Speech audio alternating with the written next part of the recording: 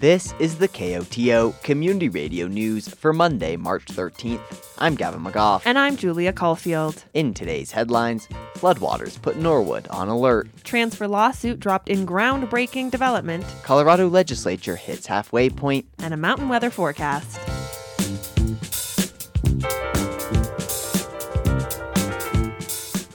But first, 1 week after going live on October 3rd, 1975, KOTO broadcast its first Telluride Town Council meeting and has continued to provide this valuable public service ever since. Show your support for your community radio station by donating at koto.org. And thank you.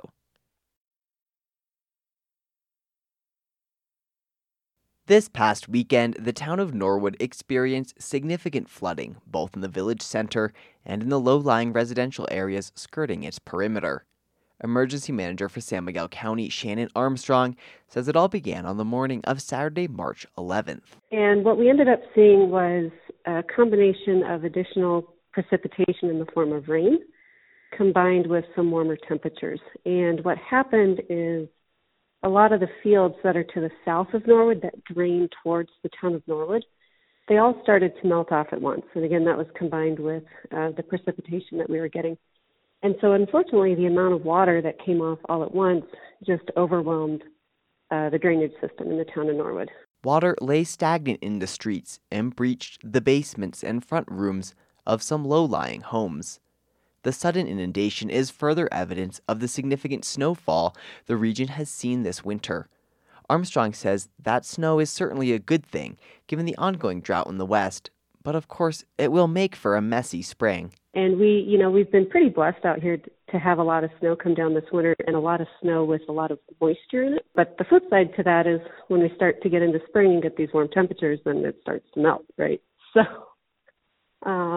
definitely not something that we see on this scale very frequently. Marcia West, who has lived in Norwood for nearly 4 decades and has a house in the village, was startled on Saturday morning by the sheriff knocking on her door. He said to come around to the other side, and I opened the door, and oh my gosh, there was water right up to the ledge of my kitchen. The water filled my sunroom. Amidst the rising waters, West says the sheriff's office and other responders were managing the situation. They were out and about, and the fire department and the town was out on their backhoes and digging ditches, and one of the EMT, Tom Meehan, came in with his sub pump and pumped out the water out of my sunroom, which was so awesome. I don't know, within an hour or two, they at least with my property, they had it handled. No severe damage or injury was reported, but the situation impacted a handful of homes and resulted in many close calls and tense situations for residents. Armstrong adds there's more snowmelt to come, and residents should be prepared. The best thing that people can do is, if they were impacted and did end up getting water in their house, to take the time now to do whatever they can to mitigate that. The town of Norwood does now have about 100 filled sandbags that are ready to go for people to use if they need them. And so that can be a resource too. If people want them, they can just call the Norwood Town Hall. The town of Norwood and its Public Works Department are also staying vigilant. Speaking on Monday, Norwood Town Administrator Patty Grathmeyer says they're watching the weather closely. We'll divert water where we can. We've got 3 retention ponds on South Pine Street, and we're watching those to make sure that those empty slowly now on days like today, so they'll be able to take more runoff on days like maybe tomorrow, where it is going to be forecasted to be 49 degrees. Grathmeyer agrees the day was a lesson in community action and neighbors helping neighbors. The old saying, it takes a community, it certainly does. The gratitude that we feel towards our community, and that's what makes Norwood, is everybody pitches in. Resources for Norwood residents can be found at the town hall or by calling 970-327-4288.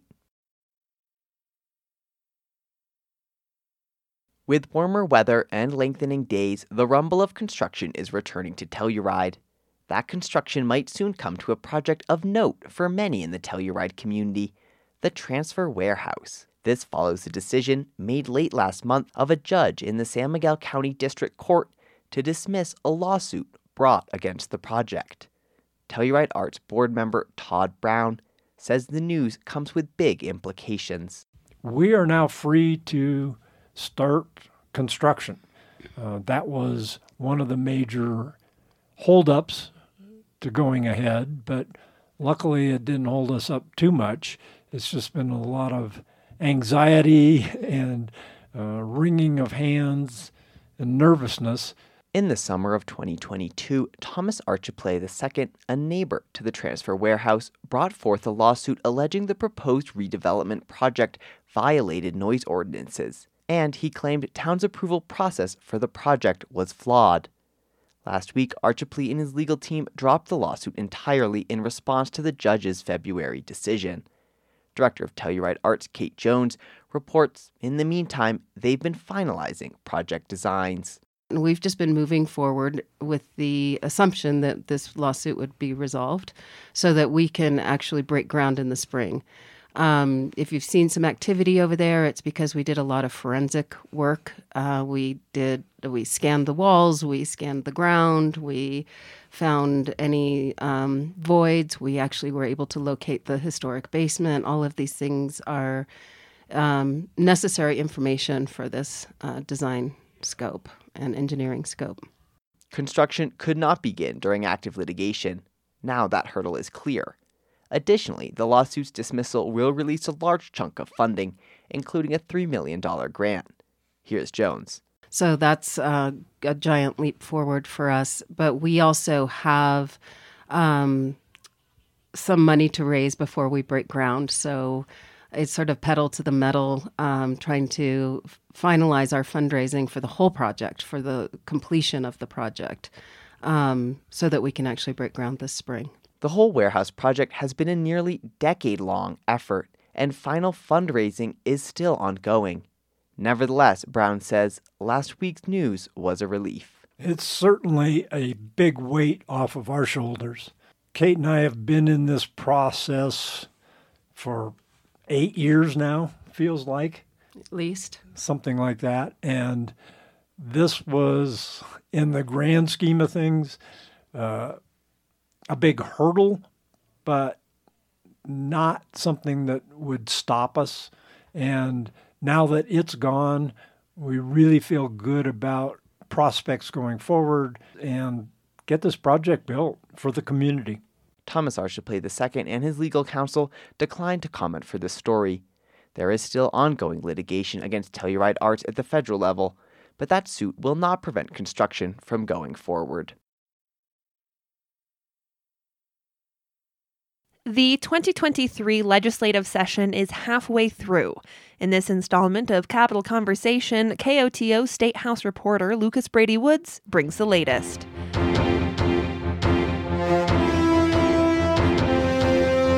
Hey, Lucas, thanks for taking a couple minutes to chat with me today. Thank you, as always, for having me. So the first thing that I wanted to touch on is the legislature is halfway through the session for this year. And last week, Republican lawmakers kind of stepped up to confront some of the things that the Democrats have been working on for the past couple months. Can you just share a little bit what they were criticizing and what happened? Yeah, so we are halfway through the session now, a little bit over halfway after last week. That it means that we have just over 60 days left to go. And on the halfway mark last week, Republicans held a little press conference where they aired some grievances, in their words, and they criticized the Democrats' approach to various issues, including substance use, housing, guns, and others, public safety, that, and they really made a plea to the Democrats to work more across the aisle, to sort of step away from some of their ideological stances. And I asked the Republicans, if the Democrats aren't going to budge, I said, what about your caucus? Is your caucus going to budge? And they said that they will also not be moving from their ideological stances. So I think it's pretty unlikely that much will come of that.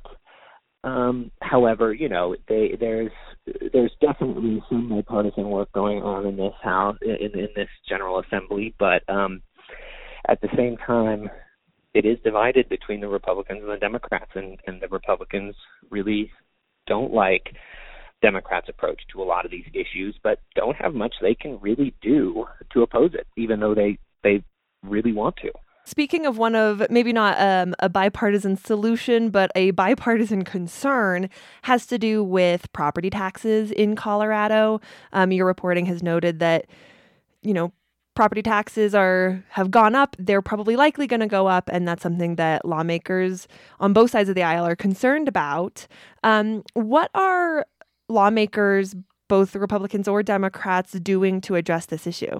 There was a Republican-sponsored bill last week that went before committee that would have done a few things. Essentially, it would have delayed property valuations until 2025 and gone back and raised the ones from 2022. What essentially that would do would put a freeze on property taxes for the next couple of years.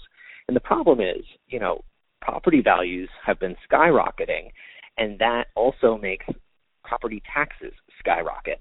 So lawmakers and Governor George expect property tax payments to be extremely high this year, and that's what they're trying to avoid. Now, Democrats sidelined this Republican proposal and have yet to come forward with one of their own. Polis has yet to put forth a specific proposal, but he did call on lawmakers in the State of the State address earlier this year to put aside $200 million in tax relief funding.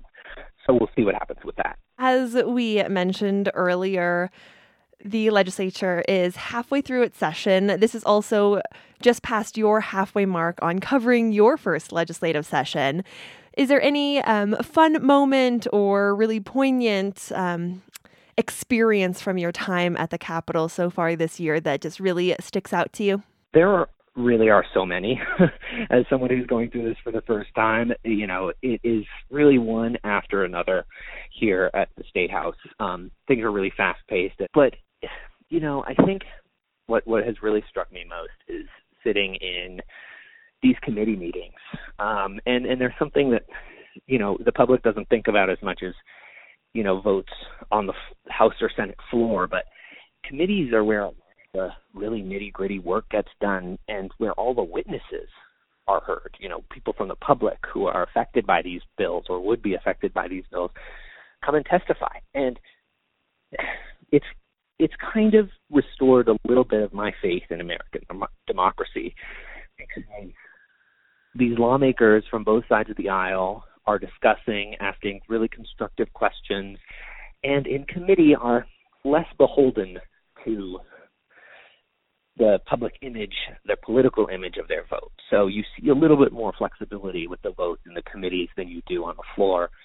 And between that and the witnesses who testify, who really are so passionate about these issues and have such incredible personal experiences with these issues, it really is, seeing people come together to discuss these issues from many different walks of life and debate and come to some sort of agreement or not. And, it's really a great example of how this process works, and that much of the time it does work. Oh, that's really beautiful. Lucas, thank you so much for taking a couple minutes to chat with me, and we'll check back in again with you next week. Thank you so much, as always. That was KOTO's Lucas Brady Woods reporting from Denver.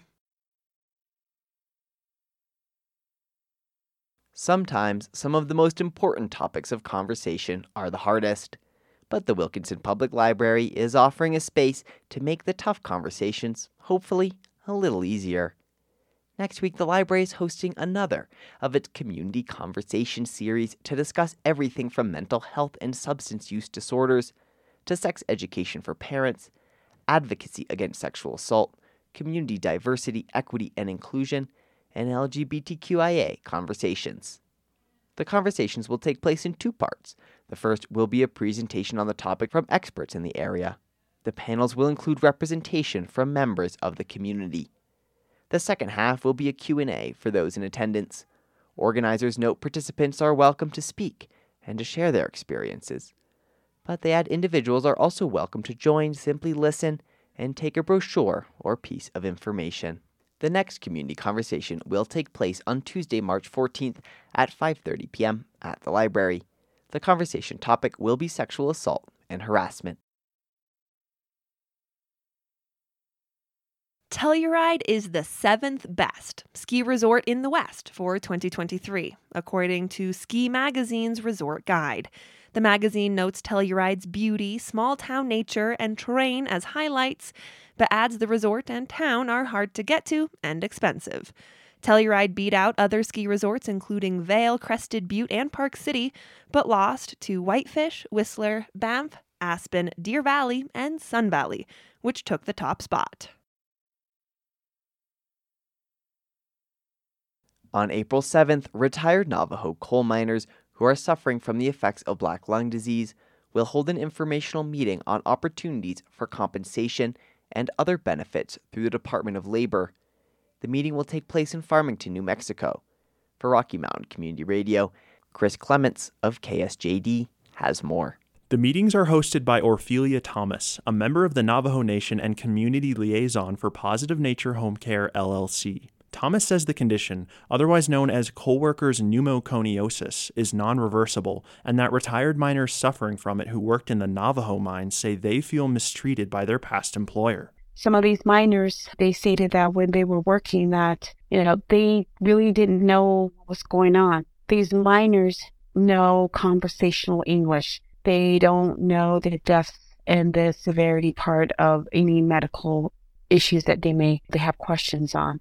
So a lot of them said that, they never told us this. He never told us this. Thomas also says that she knows of many elderly people that still live by these mines and have issues with respiratory illnesses.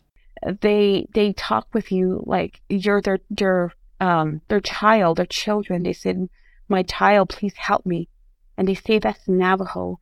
And when an elderly person tells you this, it kind of helps, it motivates you to have this word out. She added that she also advocates for uranium miners, but shifted her focus to retired coal miners after it became apparent that there was a need for it in the community. For KSJD, I'm Chris Clements. The National Weather Service forecast for the western San Juans calls for a chance of snow showers tonight with a low near 20 degrees. Tuesday calls for sunny skies and a high near 45. Tuesday night should bring clouds and a chance of snow with a low near 30. Wednesday calls for snow showers, possibly turning to rain, with a high in the low 40s, and Wednesday night should bring snow with a low near 25. This has been the news for Monday, March 13th. Thanks for listening. If you have a story idea or news tip, call the news team at 970-728-3206. We would like to thank everyone who has donated to Kodo during our winter fund drive. A huge thank you to Carrie and Joe DeStefano, Carmen Gerber, Alec Bogus, Grace and Paul Enbring, Sue Hobby, Kathleen Morgan, Tom Nading, Steve Treese, Charles Williams, Shannon Westevier, Trenton Stover, Rob and Gwen Renberg, Margaret Orloff, Cindy O'Brien, Jamie Roche, Jason Hartman, Donna Fernald, Ward Baker, Megan Knowles, Teresa Konigsnecht, Laura Kudo, Jim and Sue Lincoln, Jay London, Jim Looney, Erica McDonald, Carol Morgenstern, Randy Podolsky, Gary and Kim Richard, Tim Torito, Stacy Tixay, Dave Valentine, J.D. Weiss, Mike Silver, Mindy Smith, Brad and Jennifer Tate, Andrew and Sarah Milder, Deidre Montoya, and Sarah Landeryu. Thank you all so much.